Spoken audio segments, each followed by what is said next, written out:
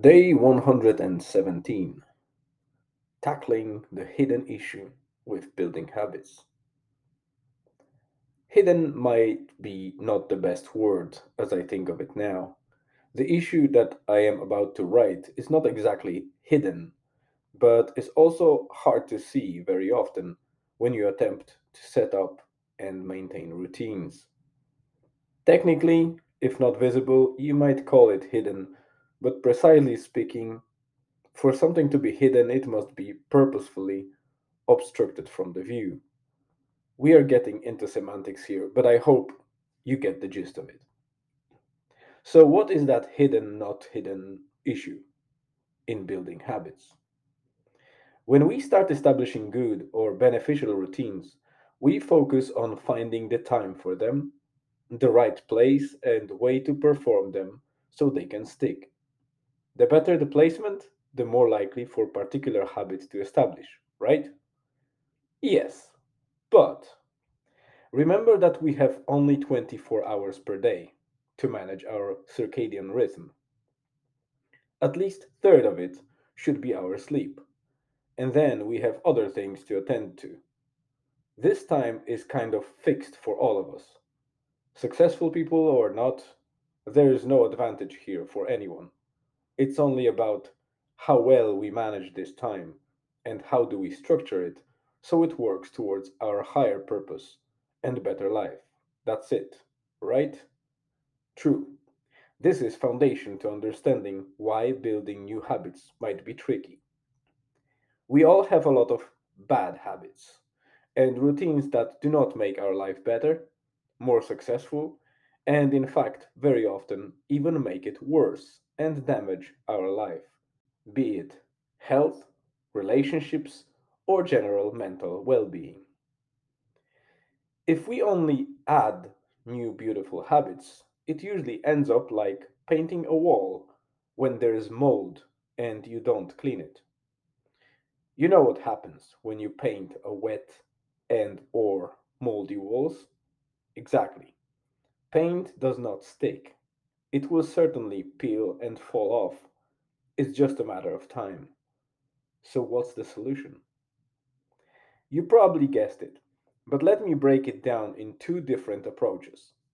Both are intertwined, but can be used in parallel to improve life without focusing too much on each one of them.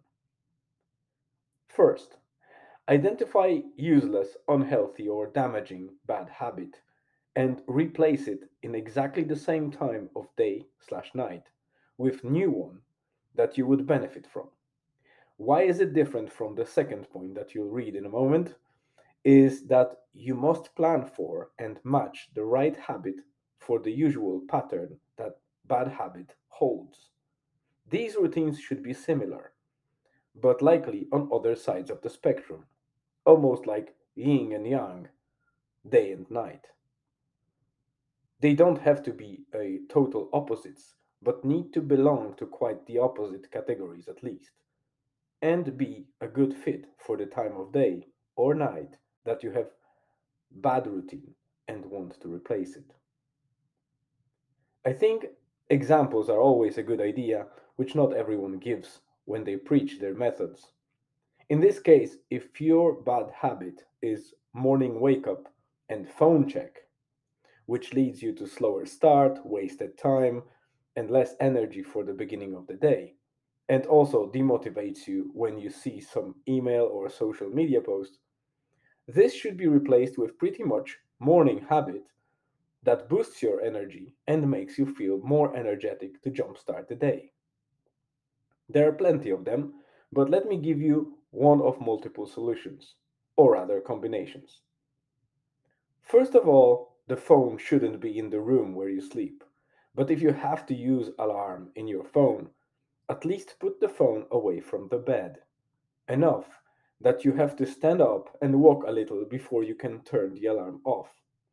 On top of that, make sure that before you turn the alarm off, you have to do 5 repetition of something like push up, jumping jacks, burpees, squats, ab crunches. Something to start pumping your blood to wake you up. Between turning alarm off and checking any notification or unlocking the phone even, make sure that you drink 1 glass of water. That's it. Believe me, your day will be different the first time you will do it. Maybe even the urge to check the phone will go away. And this is just one combination of many things that you can do, but I thought that this particular one is available for any type of person. Second way of working your habits out is similar, but does not require synchronization or a similar pattern and time of day. You still need to identify old bad habit to remove and new habit to add, but the key thing is to identify the bad one and eliminate it. You should shift other existing routine in place of the eliminated one, thus making room for the new habit to settle in place. This does not need example, I think, as it requires no matching of habit type. In all cases, the core principle is that you always remove a nail, bad habit, before putting plaster, new routine. If you try to pile up new habits while have a full day schedule of different unnecessary things, they will always win over the new routines because they have established place in your head and are stronger psychologically. The time they already occupy, plus the fact that new habit requires extra effort and squeeze in your limited daily schedule, will always be against your new way of life. So remember to try and replace bad with good, be it like alike or different ones, but always one for one. Eliminating bad and established habits is hard in itself, but if you do it with a filler in a form of new better habit, it gives you better odds to succeed. Because I wrote a couple of last posts mainly about dual days of my existence, I wanted this post to be more useful to you readers. As a short update on my side, infection still holds, but I feel like it's easing down. The pictures are from our morning walk. Regardless of how crappy we feel, we always try to apply active recovery, even if it's a walk every second day during sickness. The sun, the air, and the blood pumping in our veins are probably the only reasonable hope to get out of infection quickly.